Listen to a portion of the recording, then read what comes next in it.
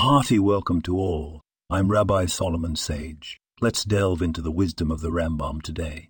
We'll be discussing from the Mishneh Torah, Laws of Repentance, Chapter 2, Law 4. The Rambam tells us every person has merits and sins. A person whose merits exceed his sins. A person whose merits exceed his sins is substantially righteous. In essence, this means that every person has their share of merits and sins. This is a part of life. The Rambam's words are not to label us as righteous or wicked, but rather to motivate us. No one is entirely good or bad. We're all a work in progress. We often think of a righteous person as a saint, someone who never makes a mistake.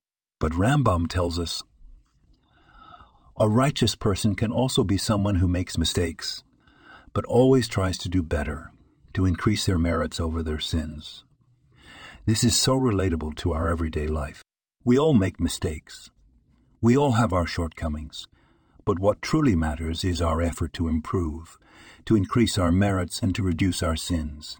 Remember, it's not about being perfect. It's about striving for improvement, about putting in the effort to be a better version of ourselves each day. This is what Rambam teaches us. And this is what we should strive to implement in our lives.